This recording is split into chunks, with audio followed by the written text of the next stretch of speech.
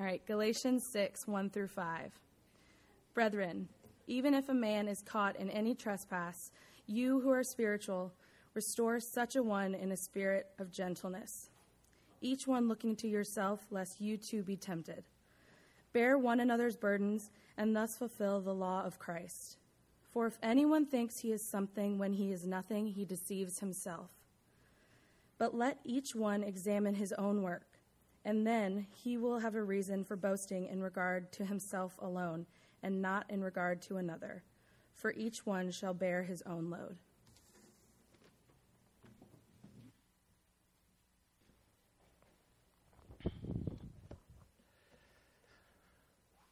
Father Ray Kelly is a Catholic priest in Ireland. He is sometimes known as the singing priest. A few years back, he was officiating at a wedding for a couple, and as a surprise to them, they did not know he was going to do this. He sang to them as part of the service.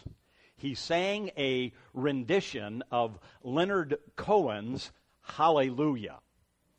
And the words were written by a family member and given to him, and so he sang those words to the couple. And so I'll just show you the clip of that.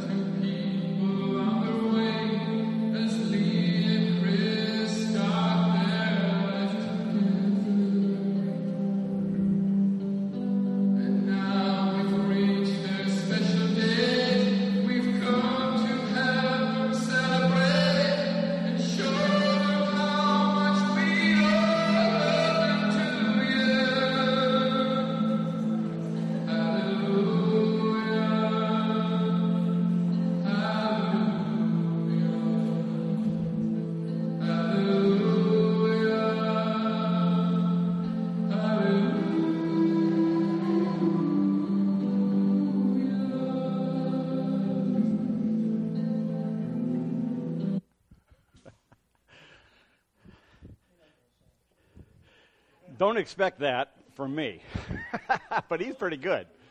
He's pretty good. Well, that video was shared on the internet and became a viral sensation. It has been viewed over 60 million times. So, riding the wave of his internet popularity, he went on Britain's Got Talent. You know, that's one of those reality-type talent shows. You've probably seen them all. But he sang a different song on Britain's Got Talent.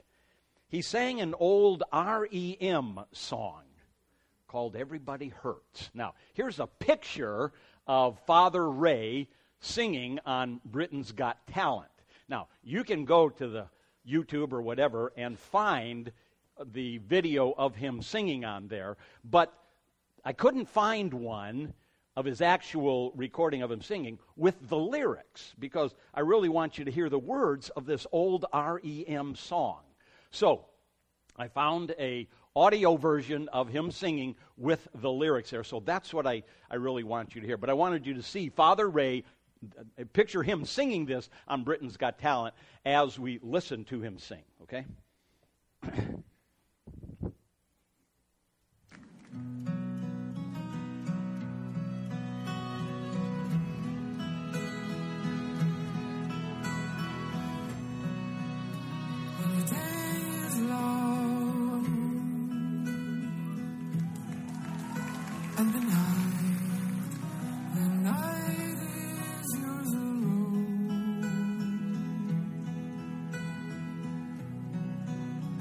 When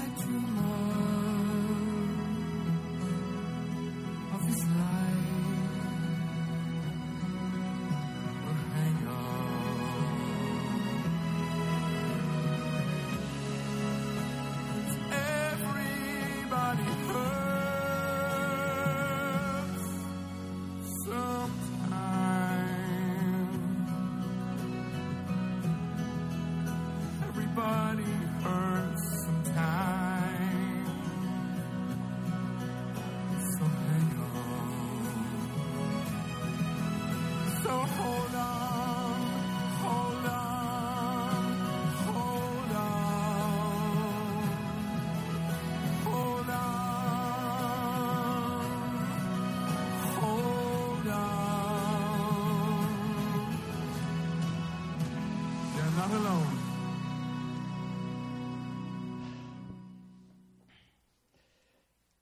Simon Cowell said that was one of his favorite auditions on Britain's Got Talent. But the words of this song are so true. Sometimes the days are long. It seems you've had enough. You've had too much to hang on. Everybody hurts.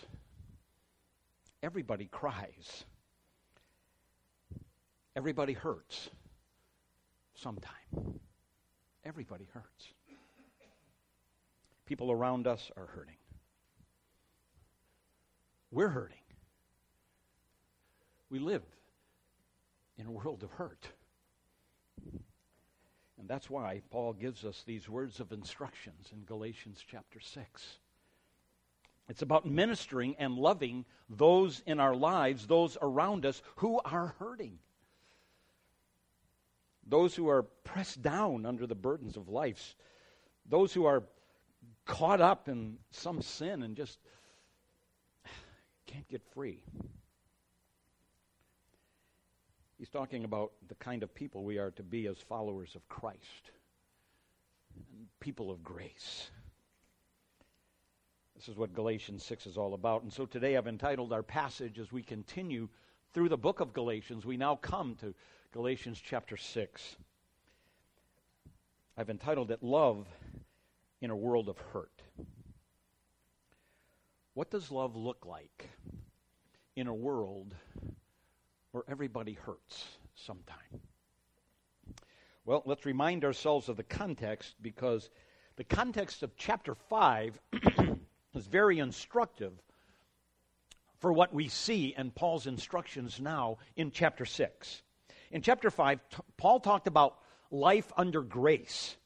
And in, in verse 6 of chapter 5, he said, "For in Christ neither circumcision nor uncircumcision means anything, but what's really important is faith working through love."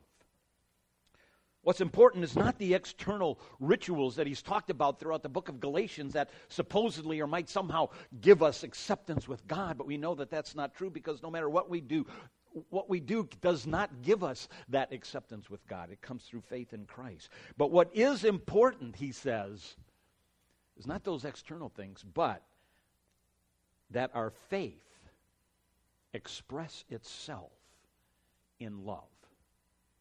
This is what it's all about.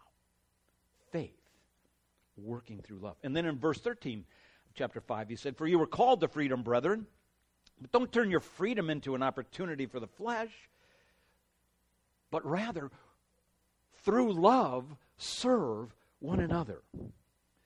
You see, grace is not this mistaken notion that we can do anything we want and live any way we want to. Grace does not mean freedom to sin, but it is a freedom to love and to serve. Through love, serve one another. And then he tells us how our life can be changed and transformed so that we're not in bondage to simply the desires of our flesh, our natural sinful tendencies. And how do we do that? Verse 16, he says, "Walk by the Spirit." Walk by the Spirit, and you'll not fulfill the desires of the flesh. As we live depending upon the Spirit in that desperate dependence upon the Spirit of God, we can overcome the flesh and manifest the fruit of the Spirit in our lives, which is love and joy and peace and patience and kindness and goodness and faithfulness and gentleness and self-control. And now Paul says, as he moves into chapter 6 now, see, this is all the background for understanding what he's going to say now in chapter 6. He says, this is what walking by the Spirit really looks like in real life. This is faith working through love. This is love serving one another. This is what it looks like to love people who are not perfect, to love people who are hurting. And so he begins, as we come now to chapter 6, by saying that love is manifest in restoring the fallen. Verse 1, brethren, if a man is caught in any trespass, you who are spiritual, restore such a one in the spirit of gentleness, each one looking to yourself, lest you too be tempted. Let's begin by looking at the situation that Paul envisions here. What is it that he envisions? He says, even if a man is caught in any trespass. Paul uses the word if here, but the idea really is whenever that might happen. In other words, it shouldn't come as a surprise. But what about the expression, excuse me, or the phrase, caught in any trespass? What's he envisioning here? Well, the word caught can be understood in one of two ways. It could mean that an individual discovers that a person is involved in some kind of sinful behavior and their sin has been discovered, so they've been caught in that sense. They've been discovered. They've been caught in a trespass. They've been caught in sin. That's one way it could be understood. But there's another way. Excuse me. Can you cut the mic for just a second?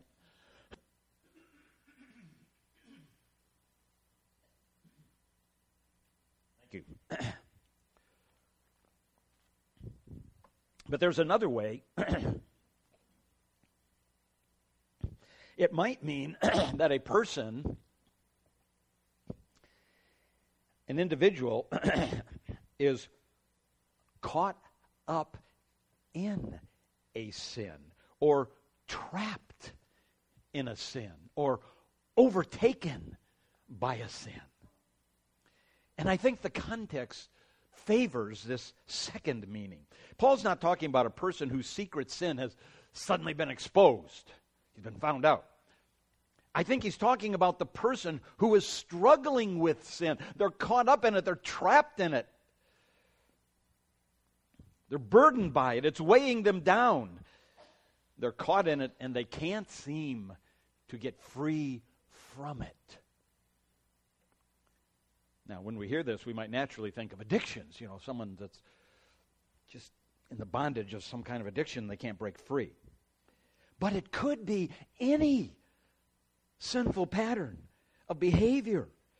It could be any of the deeds of the flesh that we looked at last week.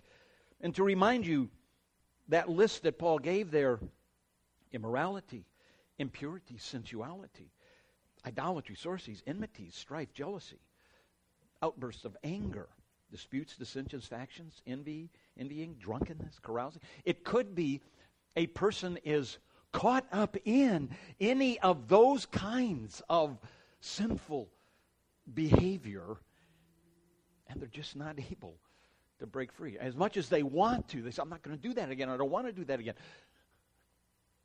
It continues in their life. Or we could go to Romans chapter 1. If you want to get in more detail about the kind of sinful behavior of which we're capable. Romans chapter 1, Paul talks about greed and evil and full of envy and murder and strife, deceit, malice, gossip, slanderers, haters of God, insolent, arrogant, boastful, inventors of evil, disobedient to parents, without understanding, untrustworthy, unloving, and unmerciful. It could be any of those kinds of activities as well that a person just can't seem to get free. They're trapped in a sinful behavior. And so what does Paul say should be done in this case? Give them more of the law? Give them some more rules to obey? No, his remedy is not the law, but love.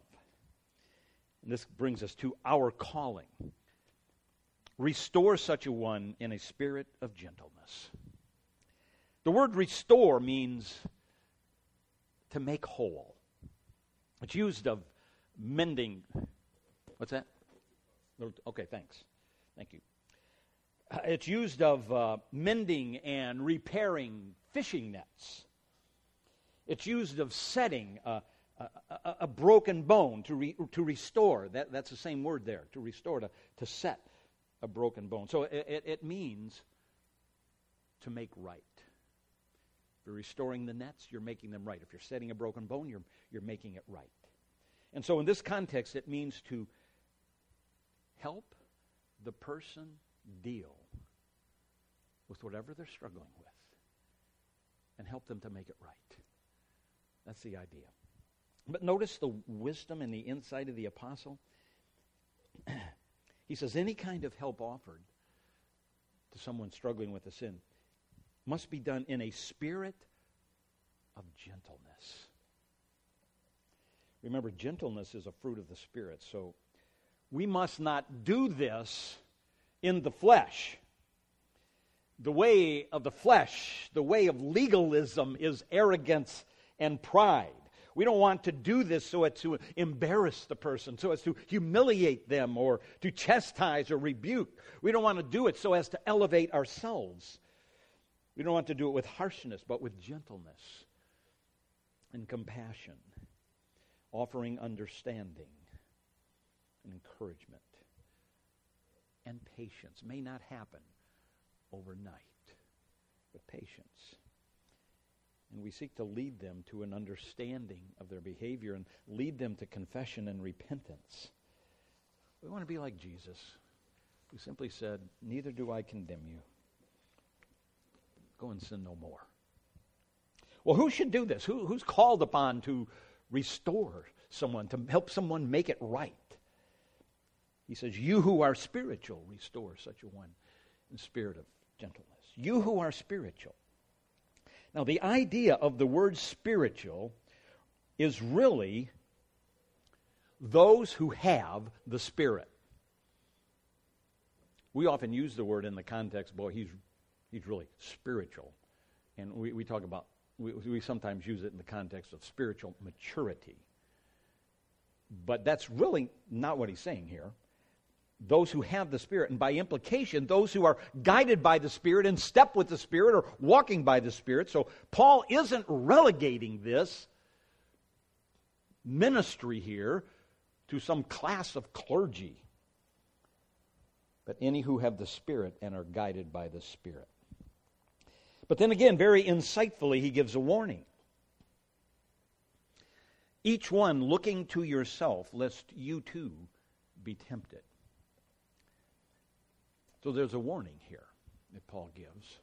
Now, does he mean that if you're talking to someone, you actually come to the point where you actually do this, and you're talking to someone about a sinful pattern of behavior in their life? For example, let's say the issue is explosive anger, and you're talking to them about that. And we're going to say more about how that might come about a little bit later, how we might be able to have that conversation. But does he mean that if you're having that conversation, then you might be tempted to take on that trait for yourself, that you would then be tempted to have that same kind of anger? I don't think that's what he means when he says that you would be tempted.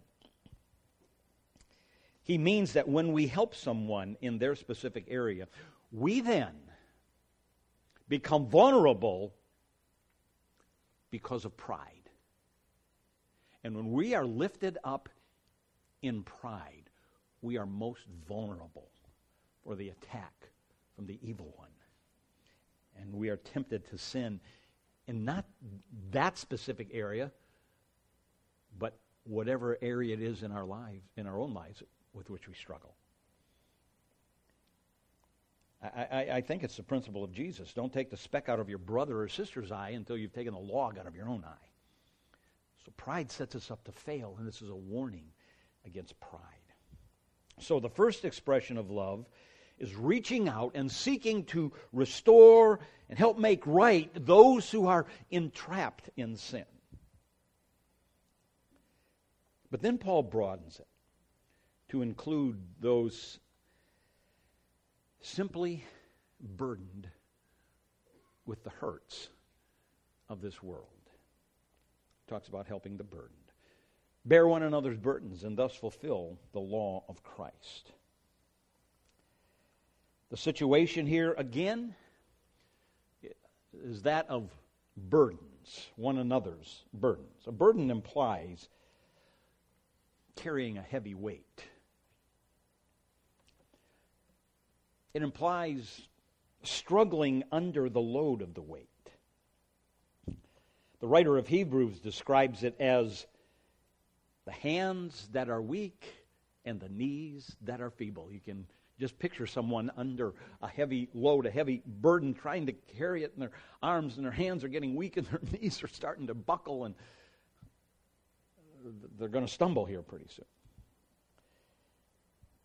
But this is the reality of life in this world of hurt, in this fallen world.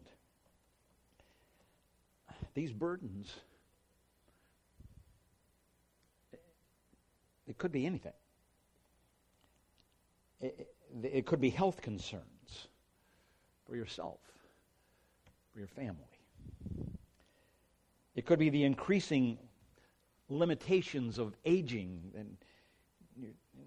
and the burdens that brings. It could be financial worries from not being able to pay the rent and pay the utilities to how am I going to make it when I retire. It could be painful family relationships, the burden of a distant marriage or rebellious children or an estrangement from children. It could be depression, it could be addiction. All of these and a host of others are the burdens that people carry in this world of hurt. Chuck Swindoll says, "The truth is that life heaps all kinds of baggage onto everyone's shoulders.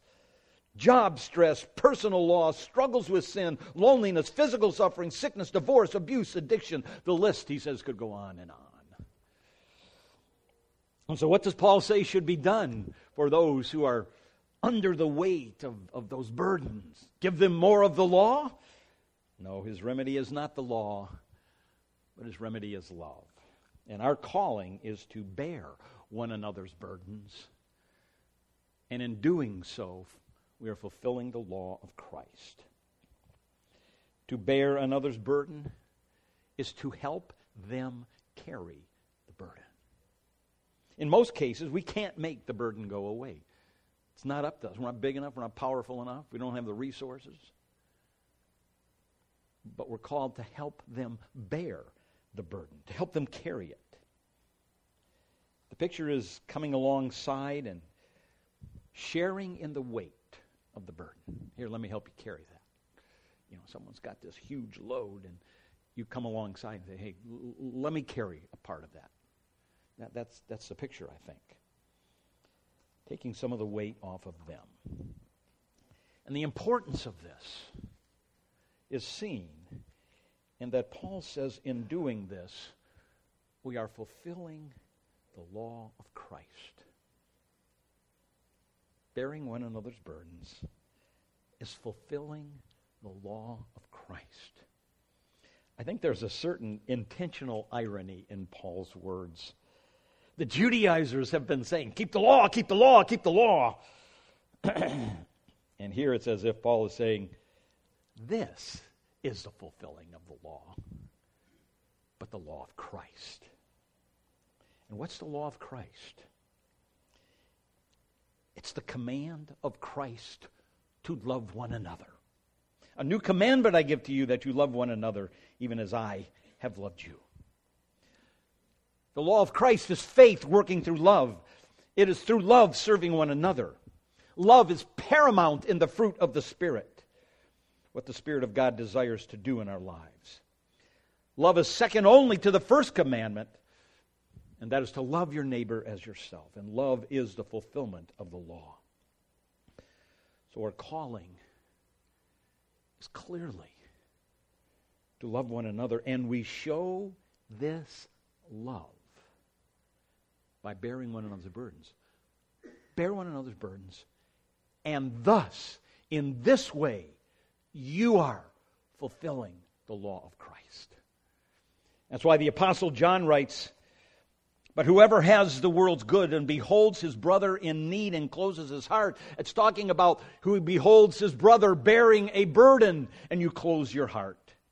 How does the love of God abide in him? Little children, let us not love with word or with tongue, just saying that we love one another, but love in deed and truth. Get along beside of them and help carry the weight of the burden. And who is to do this? Well, he says, bear one another's burdens. We're all called to do this. It's part of the body of Christ. People in the body of Christ should not have to bear their burdens alone. It's not a task limited to the professional clergy or the elders or the deacons. But we are to bear each other's burdens. And lest anyone think that he or she might be above such ordinary, everyday ministry of helping those who are hurting. That's for other people. I don't have time for that. Paul gives a warning. For if anyone thinks he is something when he is nothing, he deceives himself. If we might think that we don't have a responsibility, we are mistaken. It's a warning against spiritual pride. Now, I'm not sure what was going on in the churches in Galatia to lead Paul to make this remark, to add this warning, this corrective here. But very possibly, it was that legalism in the church. Legalism begets pride. You can just hear some people saying, if they would just keep the law, if they would just do what I told them to do, then they wouldn't have these problems. If you were more like me, you wouldn't have these problems. And Paul sounds a little put out with them. If you think you're too good to help them, let me tell you something. You're not. One writer says it this way: their arrogance caused them to react in angry condemnation toward those who sinned and were bearing these burdens, rather than to help restore sinners by carrying their burdens. No wonder then that Paul interweaves this warning against the self-delusion of pride with his call to service. Only those who are freed from the delusions of their own importance will be able to serve others in love. Wow.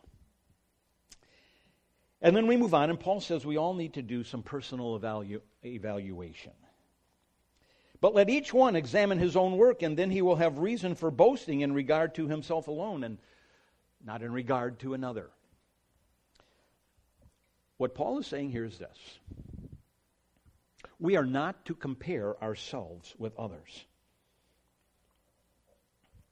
And again, this is the pride in legalism. We compare our so-called spirituality with others, and as we examine and measure off and check off our so-called spiritual to-do list. And when we do this, we really are embodying the spirit of the Pharisee when he thanked God that he was not like all these other people, especially this tax collector. And so Paul says, let each one examine his own work. He says, don't compare yourself to someone else, but examine your own life in light of the Word of God and in light of the law of Christ. Examine your own life in light of the Word and the law of Christ. And then, if there is reason for boasting, if there is evidence of the work of God, the work of the Holy Spirit in your life, then praise God. The boasting, the praise, it goes to God for His work. And you're not boasting in comparison to someone else. You see, we can always find people who are doing worse than we are in their Christian life. And we gain some kind of warped pleasure as we compare ourselves to them. Well, at least I'm not that bad. But when we look at ourselves honestly in light of God's Word and the law of Christ and His expectations of us, the result will often be quite different. And then Paul says in verse 5, for each one shall bear his own load. Whoa, wait a minute. Doesn't this seem contradictory to what he said in verse 2? Bear one another's burdens. And now he says, no, each one must bear his own load. Well, obviously he's not contradicting himself. First of all, he uses different words for burden and load. Different word in verse 2 and in verse 5 to show that he's not simply reiterating what he was saying. It's not an exact repetition. But note the context. Verse 5 begins with the word for, F-O-R. So he is explaining in verse 5, he's given the reason for what he said in verse 4. And verse 5 means that we will each bear our own load at the judgment seat of Christ. His thinking goes like this, verse 4. Don't compare your Christian life to others. Evaluate yourself in light of the Word of God and the law of Christ, to serve one another in love. That is the standard by which we should measure our lives. Now, verse 5, and the reason is we alone will bear the weight of our life when we give an account to the Lord Jesus at the judgment seat. We alone will bear that load, the weight of our life. All right, as a summary, Paul gives us two commands here, but they overlap considerably. When we become aware of those who are struggling with some kind of sinful behavior, with compassion and understanding and gentleness and patience, we should seek to try to restore them, to bring them to a place of confession and repentance. We want to try to make it right. We want to help them to make it right. The second command is, when we become aware of those who are struggling with any of the difficulties or challenges of life, we should offer ourselves to help carry the weight of that burden. And in all of this, being careful about spiritual pride. The tendency to think ourselves so much better than others, because while our performance may be better than others outwardly, ultimately we're going to give an account of our lives and what's in our heart as well.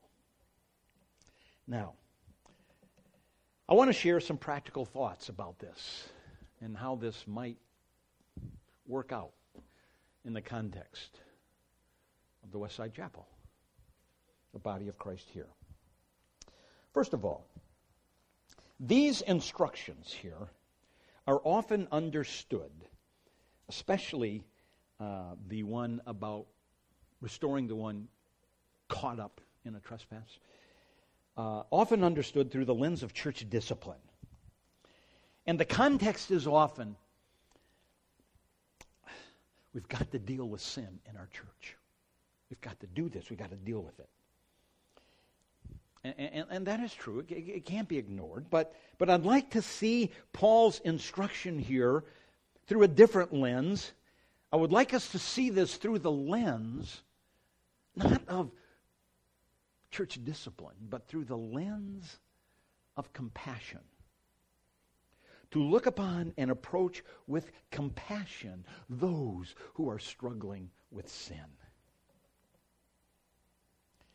Not because our sense of what is right is offended, and I can't believe they're doing that, and that's not acceptable, so we got to go correct it.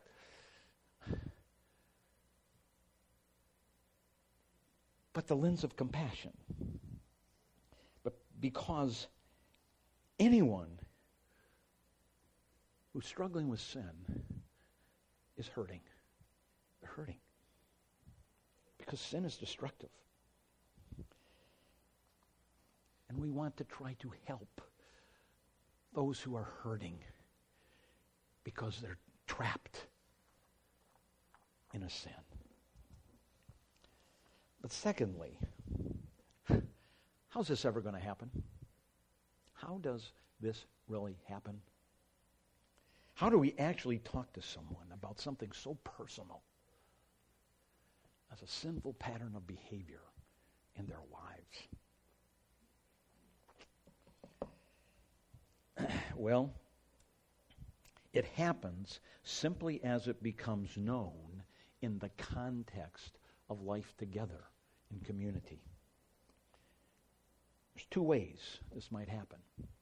The first one, you might actually observe some kind of sinful pattern of behavior in someone's life. And to go to them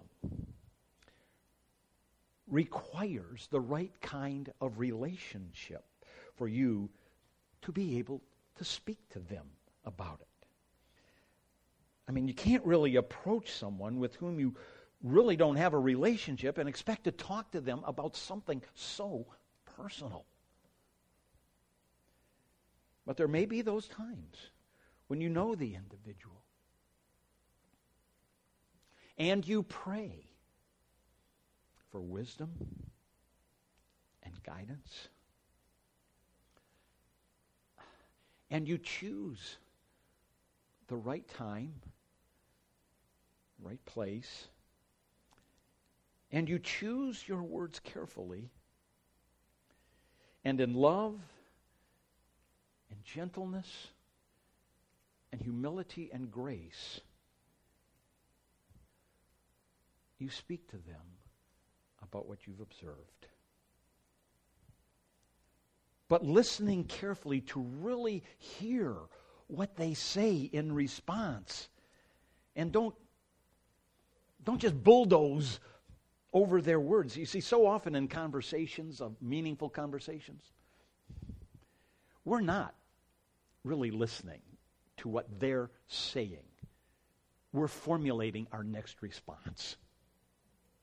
That's what happens so often in conversation. That's why we get so locked in our positions and can never understand each other, because we're not hearing each other. So instead of formulating your response, really listen to what the person says and try to understand them.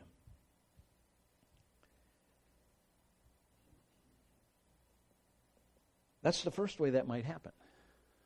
But there's a second way that it could happen. It might happen if we are the one that is struggling with a sin. And we have actually the integrity to admit to ourselves that I'm not doing well with this.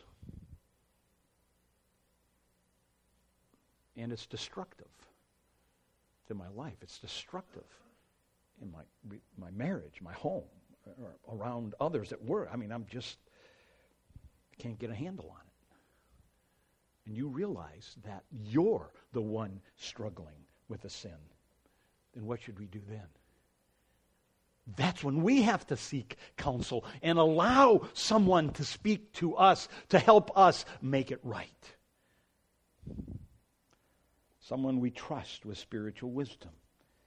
Doesn't have to be the pastor or associate pastor. Could be an elder. Doesn't have to be an elder. Could be a trusted friend that you trust and that you know has spiritual wisdom that you can go to and talk to. Allow them to help you with whatever it is. A third thought is, well, with regard to bearing one another's burdens, how does this happen? How does this take place? Well, it will happen only as we are pursuing the Spirit of God, pursuing to walk by the Spirit. And through the Spirit, as we walk by the Spirit, and the Spirit of God is changing us into the image of Christ, suddenly we're being transformed from an individual that's only concerned about self, because that's the way we are by nature. As the Spirit of God transforms us, we're transformed into that individual who is now concerned about helping someone else. It's only through the Spirit. The fruit of the Spirit is love, among other things, but it's love. As the Spirit works His way in our lives, it will show itself in love. And we love when we set aside our own interests and our own agenda for the sake of helping someone else. Love, by definition, is sacrificial. Love is costly. By definition, we must put aside our own interests and agenda for the sake of someone else.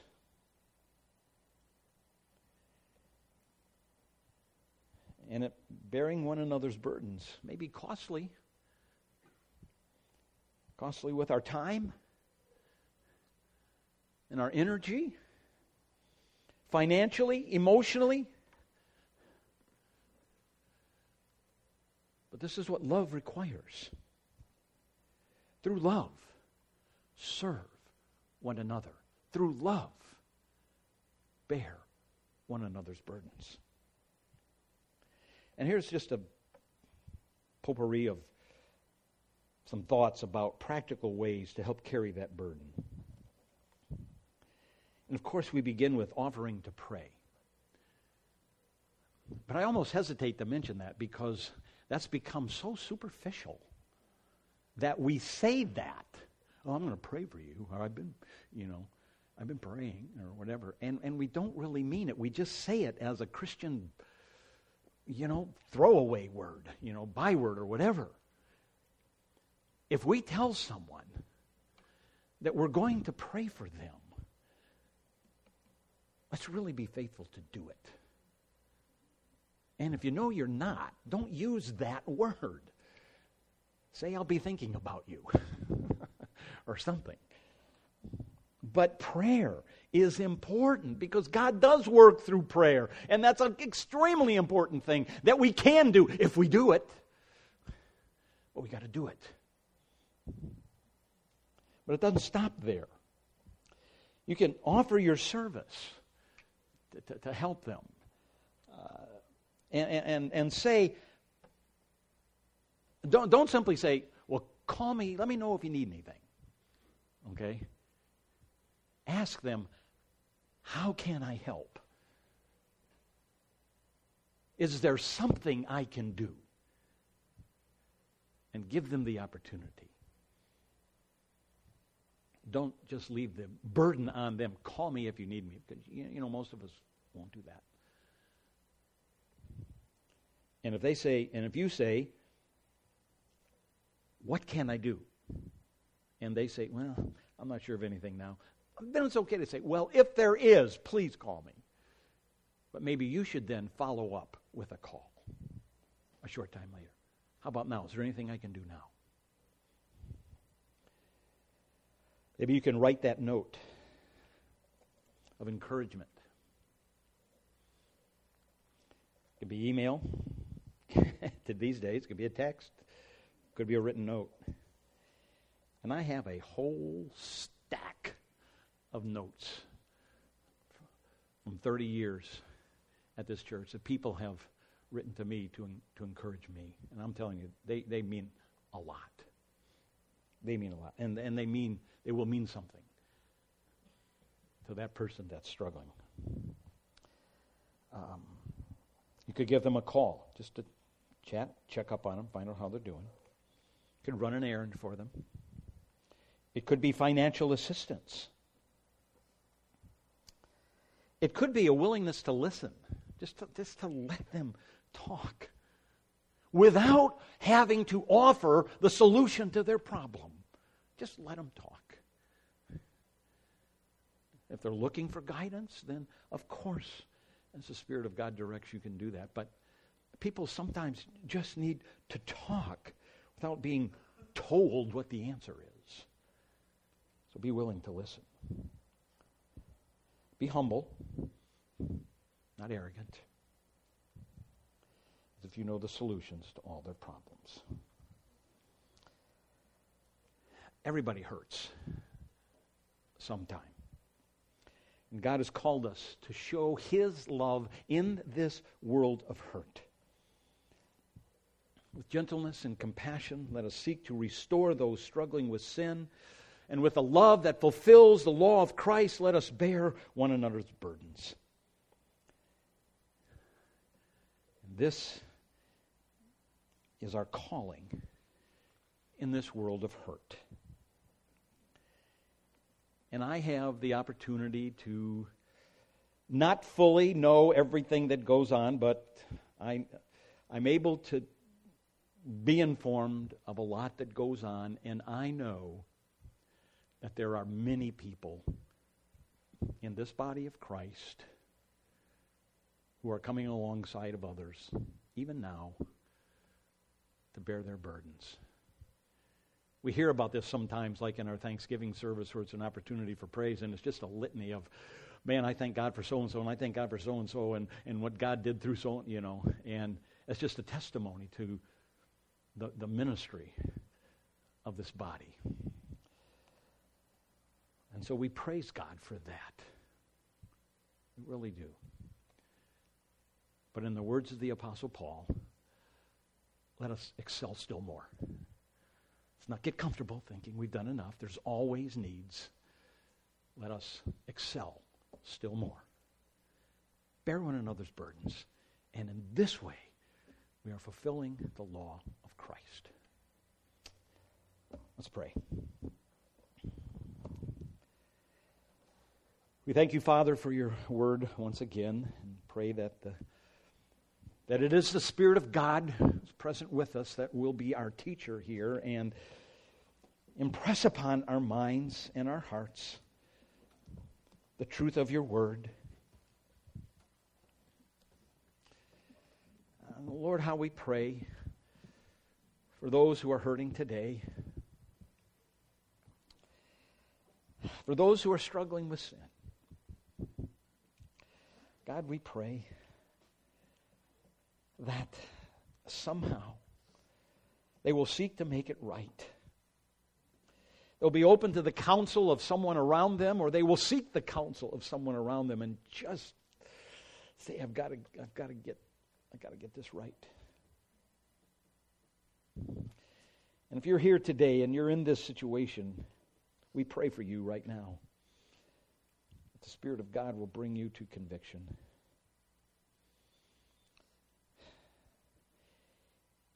Or if you know of someone and you have that right relationship, that you would earnestly consider speaking to them.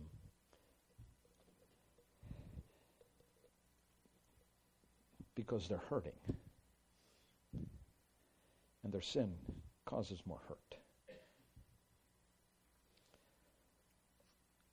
So, Lord, we pray for your work in that way. And, Father, for so many others, even today, that are bearing those loads, that weight of hurt in this world of hurt. May they find comfort and strength from you, but may they find comfort and strength from others in this body as well. And through all of this, may it go to your honor and to your glory. In Jesus' name, amen.